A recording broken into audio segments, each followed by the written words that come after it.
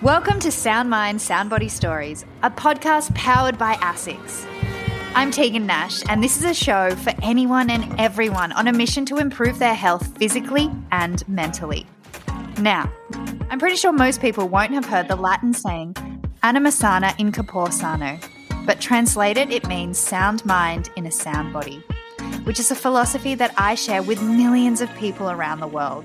People who are just starting out on their journey to a healthier self, or who are well on their way to achieving their mental and physical goals by getting up off their bottoms and moving their bodies. My story is a pretty familiar one. The stresses of everyday life, both at work and at home, set against a backdrop of COVID, climate change, and general social chaos have really had an impact on me and my well-being. My day job is a TV presenter and producer, which is a job I love. But what is most important to me and what I am most passionate about is keeping healthy and helping to motivate others to do what it takes to get fit, both mentally and physically. I am lucky enough to have been asked by ASICS to be an ambassador for their mission to make more people start moving their bodies and exercising, which is why I have decided to make a podcast about exactly that. So, I need some good news. I want to be inspired and I want to hear from people who have found ways to turn the topsy-turvy times we are going through to their advantage. People who have pushed through barriers and found satisfaction and success against the odds, but above all, who are keeping their body and soul together by showing resilience. Resilience that maybe I can put into practice myself. This is what Sound Mind, Sound Body Stories is all about. Our first guest on Sound Mind, Sound Body Stories is someone I know pretty well. She's a psychologist who spends a lot of time with elite athletes, helping them to find their why and find that little bit extra to go from being good to being great. Her work embodies what we are doing on this show. So I thought it was fitting to have this lovely woman on our first episode to help us set up what it means to have a sound mind in a sound body from a practical and scientific point of view. We chatted about so many things while she was carrying her 4-month-old daughter Harlow on her shoulder. So you may hear the occasional peep from Harlow, but she was pretty good and slept for most of our chat. Here is registered psychologist Meg McClurg. Meg, thank you so much for coming on the podcast. You're our first guest, and I'm actually so excited to see you because I don't think we've seen each other since the very beginning of COVID, and you didn't have a baby back then. I know. So you've got little Harlow with you. Congratulations.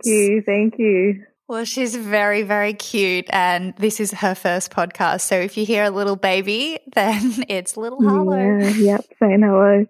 Now, Meg, Sound Mind, Sound Body, it's kind of your jam. You work with athletes and coaches to help them find what's within them to help them achieve their goals as athletes. Does that sort of sound right? Yeah. So I work as a psychologist, and one of the populations that I work with is athletes. We work on a whole range of different things, working on mental health to, optimize performance as a foundation for performance is certainly one of the things that is common when working with athletes. And is sport something that you were already passionate about before you got into it? Like, did you play sport as a kid? Yeah. You're part of the Sound Mind, Sound Body crew, so we all run together. Yeah, I played sport all through childhood. I was an avid netballer, played a bunch of different sports. I wouldn't say that I was ever super competitive in sports, but I just wanted to give everything a go. I just loved being active and I loved playing sport. I remember being in year 11 or 12 and reading my PE textbook, and there was a section in the PE textbook on sports psychology and how we can utilize the mind to change how we perform. And I was like, oh my God, what? That is like, I don't know, maybe I was a bit sheltered. I grew up out in parks and I'd never heard of psychology, and I was like, you're telling me that we can change how someone performs through just working with their mind? Like, I just was blown away, and I was like, I want to study psychology. That is amazing. I feel like when you put it that way, it sounds really awesome. It does, and I think that we've been chatting to athletes, and mental health is something that is just so big. And, I think it always has been, but that sort of stigma around mental health, do you find that that's sort of shifting and people are talking about things a lot more now? Yeah, I think so. I think it's tricky for people to understand. And I come back to, I remember when I was studying at university and I'm reading about mental health and clinical diagnoses and things like that. And I really don't feel like, until I started practicing and I started seeing those presentations and talking to people who were struggling with anxiety or struggling with depression or just struggling with their mental health in general, I don't even really feel like I understood mental health that well. So I just think that if you don't struggle with mental health and you never have too much, everyone sort of goes in highs and lows with their own mental health. But if it's not something that you've felt like you've really struggled with, I think it can be just a little bit hard to understand. And so I guess it's the same as I wouldn't know what it's like to break my leg because I've never broken my leg. And I might be like, broken leg, you can still hobble around on crutches. Like, what do you mean you can't go up those stairs? And it's the same kind of thing, I think, with mental health. If people don't really understand what it might be like for someone who's got a mental health disorder or who's just struggling at that time, then they might, I guess, think that they can do more or have ideas about what they should be able to do or things like that. I think it's easy to understand mental health when you relate it to something physical because we can see physical health. Does that make sense? Yeah, that makes sense. This podcast is talking about sound mind in a sound body. It can mean different things for people. Yeah. So, for example, for me, when I feel sound mind and in a sound body, it's sort of when my mind and my body is working in harmony together. Yeah. But that's not a lot of the time. Because I also have an autoimmune disease. And so when I get hit with a flare-up, then I'm out. I've just been out for like a month. And then it's like, okay, how do I get through that frustration of not being able to move my body, not being able to get out of bed and not feeling good? And what are some things I can do to strengthen my mind because I can't strengthen my body in that time? Yeah. So would you agree that it is different for everyone? Yeah, it is really tough when you are physically immobilized because being physically mobilized helps mobilize our brain as well. It helps with cognition, it helps with mood. It's very well researched, all of those things. So when you're physically immobilized, so you're down and out with your health, then it can become really tricky to keep the mind healthy. Do you find that when you're down and out, like your mental health? Totally. And I always feel like when I am down and out, it'll just pass. Yeah. Things will get better. And then so for like a minute, I'm like, okay, yeah, whatever, just embrace it. Just take this moment to just relax. Yeah. I especially get frustrated when I see so many people posting on social media, and I'm prone to it as well. Just went for a run, feeling great, da-da-da-da-da. But not everyone can do that. How does that make certain people feel when they are out? Maybe they've broken a leg or, other conditions that they might have. It's like a little roller coaster, I guess. Totally. And I think athletes would relate to this maybe in being out with an injury. That can be something that might even initiate seeing a psychologist because they're down and out with an injury and they're struggling with pretty much the same thing, Teagues, as you, and they might be having thoughts, like for some athletes at the really high level, like that's their career and it's a huge part of who they are, if not, that's how they fully identify themselves. That can be really tricky because if your whole identity is wrapped around something that you can no longer do or momentarily can't do, then that can trigger some really challenging mental health. I guess a big piece of it is around the acceptance. Yeah. I love that you're like, yeah, this is just a moment and I'm going to try and make the best of this and stuff. And then I think sometimes that just isn't going to work and you've just got to be like, this sucks. Like I'm all for a pity party for yourself and being like, you know what, I feel really sorry for myself. All I want to be able to do is go and run and I can't have that pity party and then be like, I accept that this is where I am. And it comes back to like helpful and unhelpful thinking, like how helpful is it to ruminate on like, oh, I can't do that, or I can't do this, not making you feel better. It's probably making you feel worse. And when we integrate acceptance into it, you're just sort of accepting that the situation might suck, and that's okay. I think we're in social media as well. We've got a bit of a culture of maybe a little bit of toxic positivity sometimes, and we're always trying to find silver linings and things like that. And sometimes things are just hard, and that's okay. And it's okay to feel down and out about it, and knowing that getting through those times when you are down and out and you feel, really crap, is building your resilience. It doesn't help you feel better in the moment, but getting through tough times is what makes people resilient, and that's what you're doing. You're becoming more resilient in those times when things are on top of you, and it sucks. It sucks. And I'm all for being like, flat out, it just sucks. Yeah. And Meg, can you talk to me about the science behind it all? Like what's happening to our brains when we might be having those sort of negative thoughts or emotions? Yeah. So much. It's like, where do I start with all of this?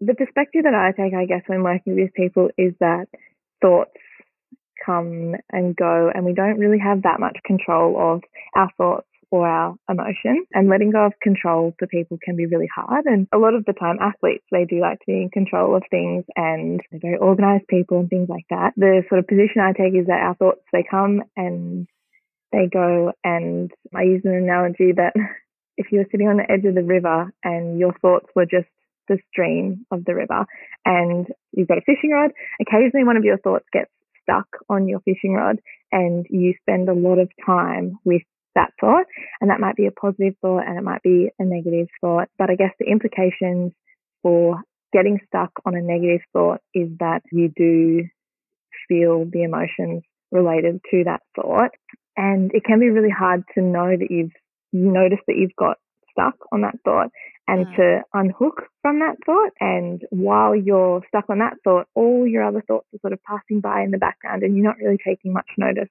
of those. Yeah. And that's all based in like a mindfulness practice. That's what mindfulness is all about, is watching thoughts go by and accepting that they're there, and trying to get unstuck from any thoughts that might keep coming up or that you might find yourself getting stuck on all of the time. Yeah, how do we become unstuck from a thought, whether it be positive or negative? Yeah, the first step is to be aware that you are stuck. Once you realize that, that's half of your work done, is realizing, oh, I'm just stuck with this thought. And one way that you can work with it is saying, like, is this thought helping me in any way? Can I do any problem solving with this thought? Or is this thought just leading to me feeling some pretty crap emotions? Then you might, want to do something else, something that makes you feel good. If you are stuck on a negative thought, okay, this is just a thought. It's making me feel really bad. I'm going to go and do something that makes me feel good. I'm going to call a friend. I'm going to put some music on and dance around. I'm going to go for a run. I'm going to do something that I know makes me feel good. And I'm going to work on letting go of this thought. And it might be you saying to yourself, this is just a thought. I'm letting it go. It doesn't serve me, or it doesn't help me, or, something like that. But recognizing that it's just a thought is a big part. And you spoke about mindfulness. It's such a big thing right now, and the science seems to be pretty clear that meditation is really good for us. For people that don't meditate, how do you get into, meditation or mindfulness? Yeah, it's massive at the moment, and I think sometimes it scares people off because they're like, oh, I don't really, and it's got such positive health benefits. It must be really hard, and it is really hard, but I don't think it's as tricky as what we might think that it is. So mindfulness is about attention, and it's about paying attention to the present moment, and it is about sitting on the edge of that stream and watching thoughts go by and noticing if we're getting hooked, noticing our body, noticing things like that. And I think maybe people think that when they do mindfulness or meditation, they're going to sit down, they're going to feel awesome, it's going to be so zen, and their mind's going to clear. And it's almost the opposite is what happens, really. You notice how busy, some people's minds might clear, but for anyone with a busy mind, which I know I definitely have, it's like a whirlwind in there. And I'm like, oh my gosh, all these thoughts. And sometimes like memories pop up from like fascinating when you sit back and you watch your mind go around and you're like, what is going on in my head?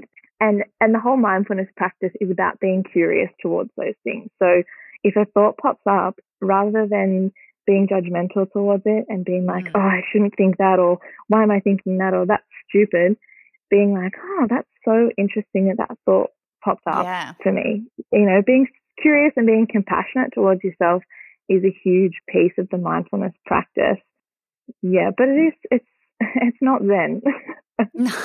It's busy. I think it also depends sort of what's happening in your life at the moment too. If it's super chaotic, there are going to be your mind's going to be racing. Yeah. But let's talk a little bit about being active and exercise. You know, I find that I love running, and when I run, it makes me feel really good. What's the science behind that? Why does moving our bodies make us feel so good? There's so much research on the benefits for mental health, but also cognition and mood when it comes to exercise. Studies have shown exercise to be just as effective as psychotherapy and just as effective as some medication, which I just think it's phenomenal that something that is at our fingertips is as effective as treatment. So exercise, for example, increases the number of neurotransmitters that are in our brain. And neurotransmitters are the connection points between neurons that help neurons communicate with each other. It increases this factor in our brains called BDNF, which is brain-derived neurotrophic factor. And the guy he talks about this a lot, his name's Dr. John Ratey. He's a psychiatrist. He labels BDNF as brain fertilizer. He's like, it helps with the health of our brain. So it helps with the health of our neurons. It helps fertilize connections. So it helps make new connections, which are important when we're trying to learn new things, or we might be trying to change our thinking on something and get out of a rut of a way of thinking or a way of doing things. So it helps increase BDNF. It reduces inflammation, and inflammation is often linked with mood disorders. The benefits of it are endless, and there's a lot of stuff going on in our brain on a chemical level, but then there's also the fact that when we do get into a regular exercise routine, or we do go out and do some sort of exercise linked to what's going on in our brain, but then also as a psychological evaluation of ourselves, we feel good about ourselves, and that's purely psychological, and that increases our self-efficacy. It makes us feel like, you know, we're mastering things, we have agency in our life, and, you know, increases confidence, and all of those psychological benefits that are linked with what's going on in the brain. But it's really an evaluation of self that most of the time exercise does make us feel really good. And, you know, setting goals and achieving those goals makes us feel awesome. And that's a huge part of why we feel so good as well. We also hear about like the runner's high, and people talk about endorphins, and it does increase endorphins. It communicates with dopamine. So there's a whole lot of stuff going on in the brain. But then there's that psychological component as well. So interesting. It's so super interesting. And I recommend this book by Dr. John Ratey called Spark, and it's all about the effects of exercise on the brain. And he is just a wizard. He talks about all of these chemical reactions that are happening, and if you're interested in it and you're interested in the brain and exercise and its relationship, it's a really fascinating book. Another point on exercise, and I guess what helps us to feel good, is it helps us to deal with stress. And I think that's probably why a lot of people maybe get into exercise. Life is stressful and it's busy, and there are lots of coping mechanisms that we can use to deal with stress. Some unhelpful. Some people love to go to the pub after work, which is fine on a Friday. Maybe it's not fine Monday to Friday. Yeah. And that might be a way that they're coping with stress, but exercise is a really healthy, effective way to be dealing with stress. And I think probably coping with stress is one of the most beneficial parts of exercise. I can't remember who said this, but I can't remember if it was a psychologist or someone, but they were talking about stress and the stress response. And they're saying when a zebra sees a lion out in the wild, it has a stress response that fuels them to fight or flight, that fuels their fight or flight response. They run away from the lion, hopefully, and then the lion goes away and then the zebra goes back to normal. The zebra doesn't then stand there and go, oh my God, what if that lion comes back? What am I going to do? Oh, did I just hear that lion again? You know, it doesn't, as humans, we can create stress in the absence of stress. So we can trigger a fight or flight response even when there is no lion. And we do that all the time because we live in our heads, you know, a lot.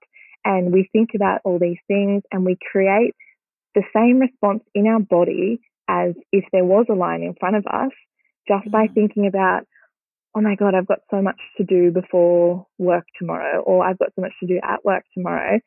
Our body doesn't know the difference between that and there's a lion.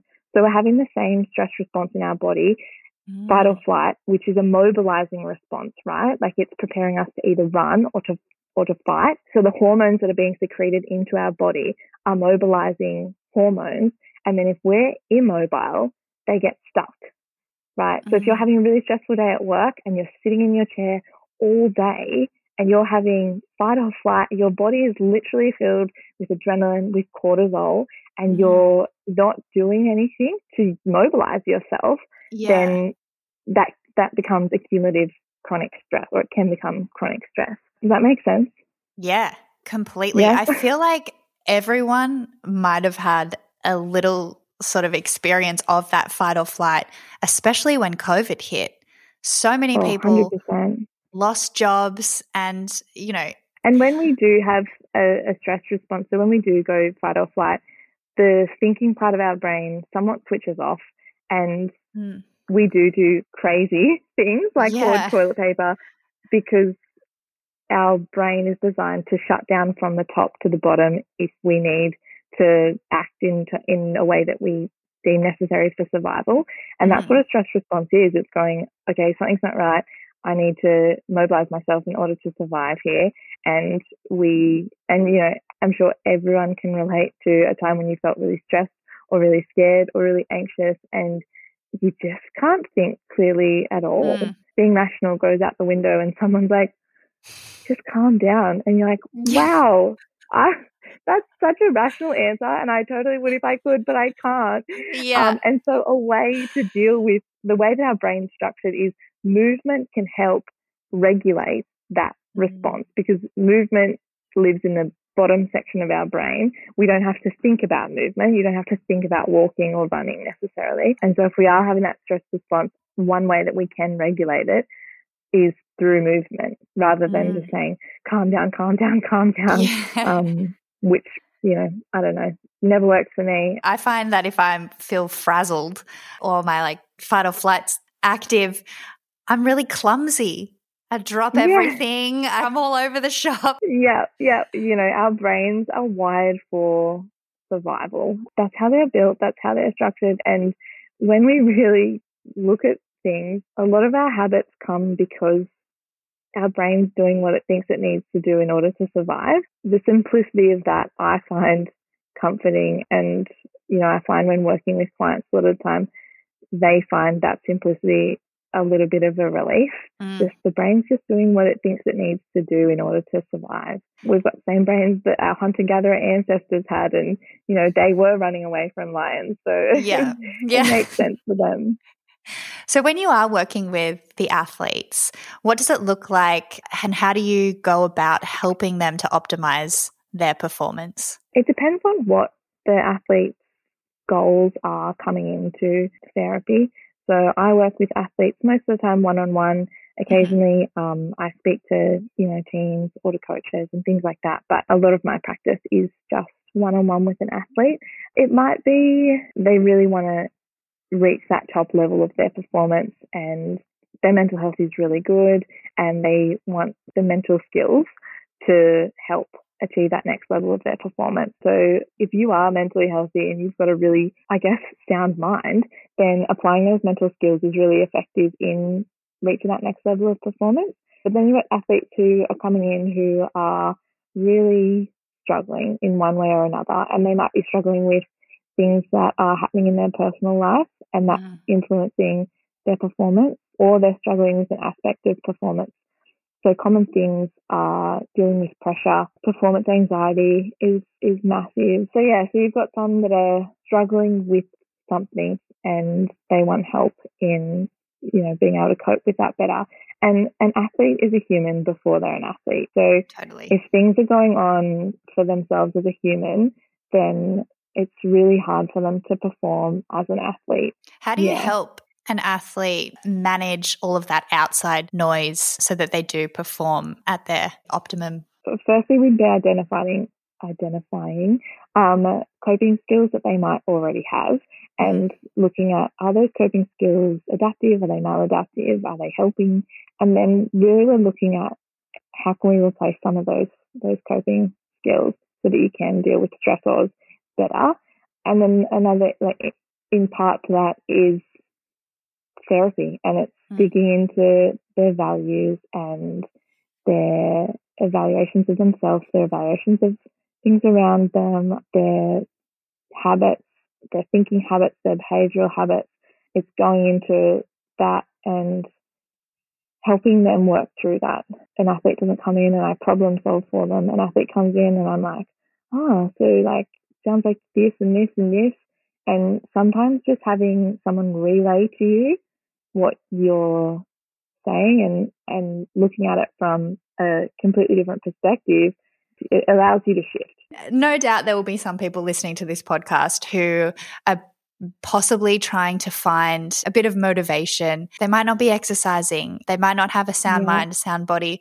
What are some steps that they can take to help motivate them? Again, motivation is a feeling and it comes and it goes. And I think it's important to recognize that you're not always going to feel motivated. Oh, yeah. Yeah. As anyone who is in a well-established exercise routine would tell you any day of the week, you don't always feel motivated to go for a run. If we sit around and sit on the couch and I'm just like, I'm just waiting for this motivation that I need to go for a run, you're probably going to sit on the couch for a really long time. So yes, things that are helpful if you're trying to establish some sort of exercise routine or get into some kind of movement is start really small. And I'm talking like really small. If you want to start going to the gym, spend a week of getting up at the time or going to the gym after work, drive there, park your car there, and then drive home. And then that sounds ridiculous, but we're incrementally building habits.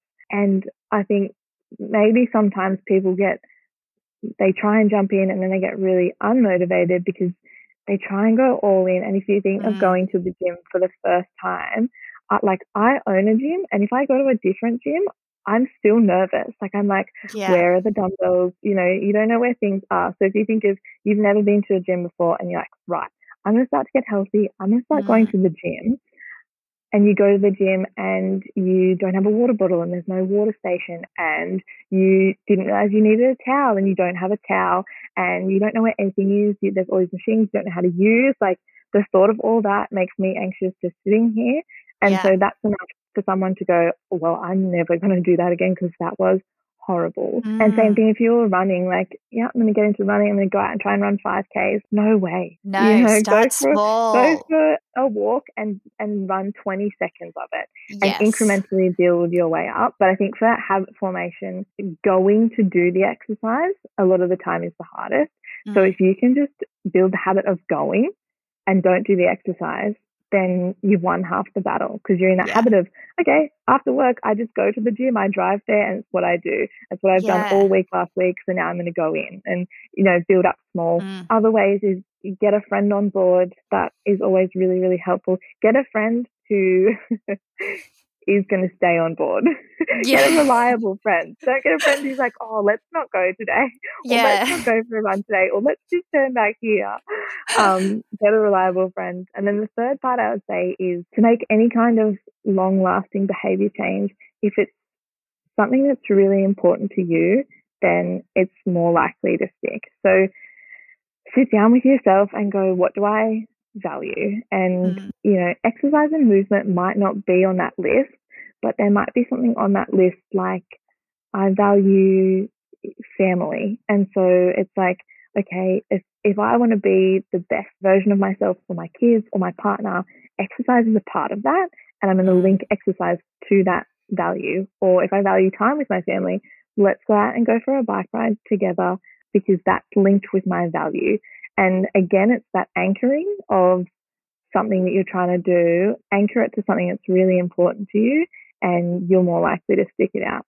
As opposed to, I really know I should exercise, or I really know I should go for a run. Even for myself, I think about where I really value going for a run is the stress release. And, it gives me time to be mindful and clear my head.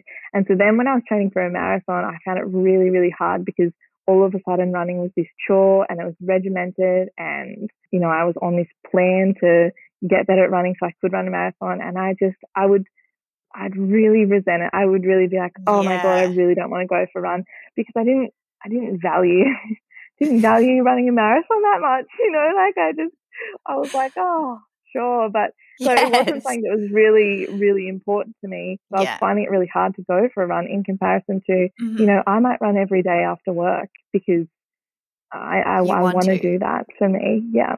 So linking with value. And that's it for any athlete or for any person in anything. It's like, you don't have to do this.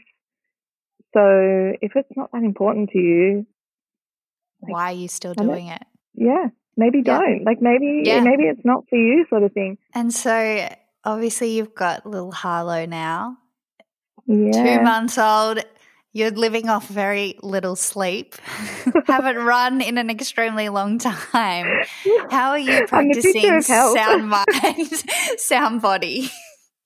At the moment, for me, exercise is getting out for a walk. And when I had Harlow, I think a lot of what I'd heard of a lot is people are like, spend that time at home and just enjoy that newborn bubble where you're just at home. And I hate being at home. I hate it so much. I'm not a homebody.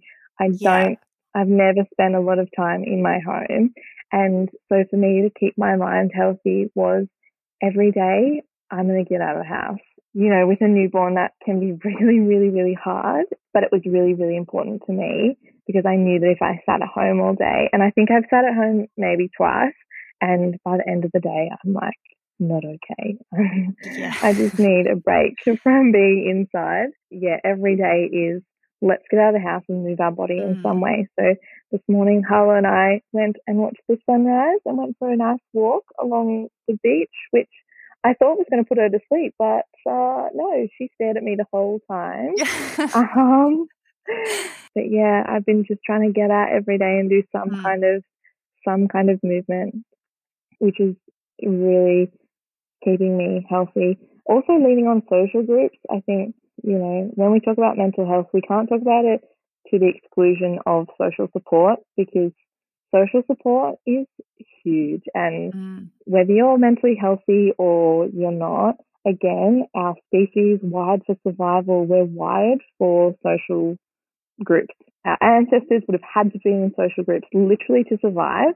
And so we still have that wiring. And having social support and, friends, family, whatever around you is so important to mental health. And, I found in being a new mum has been massive. I think it can feel like the world is really small when you're in your home by yourself with your screaming newborn. You're like, oh my God, does anything exist on the outside of this? And again, getting out or catching up with a friend or calling someone and being like, I just need someone on the outside, and leaning on that social support is really important for mental health.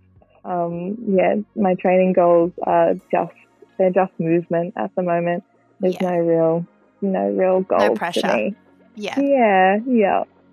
Well, Meg, thank you so much for chatting with us today. I can't wait to see you again soon and give little Harlow a cuddle. Thank you. Thanks so much. So eloquent, even though she was running on very little sleep.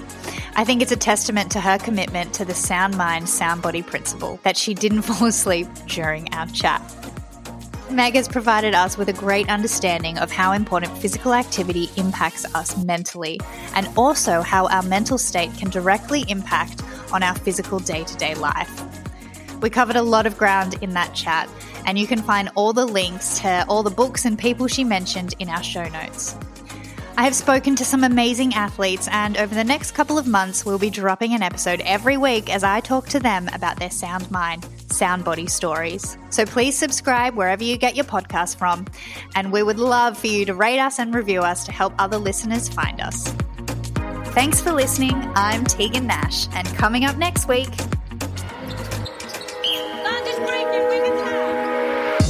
On Sound Mind, Sound Body Stories next week, double netball World Cup winner Caitlin Bassett talks to me about her journey from awkward towering tween. I was just like Bambi on ice out there. To playing for Australia. Then I hung up and I called my parents straight away and I burst into tears and they said, "What's wrong?" And I said, "I've been chosen to go and play for Australia." Caitlin talks about sacrificing her social life for her sport. I've never looked at like a World Cup medal that I've won or a Com Games medal and gone, "Oh man, I wish I went to that party instead." And always pushing to be better. You never actually sit back and go, "Man, I've nailed that." Caitlin approaches how she deals with trolling and people getting in her grill in a unique way. I always like to kill other people with kindness. And about the role she has played in making netball the sport it is today. They're probably going to be earning triple of what I earn, but I'm not going to be bitter about it because I'm going to be proud to say that I helped grow the sport to get to that next phase. Incredible dynamo Caitlin Bassett is the embodiment of a sound mind in a sound body. Listen and subscribe to Sound Mind, Sound Body Stories now, dropping Tuesdays wherever you get your podcasts.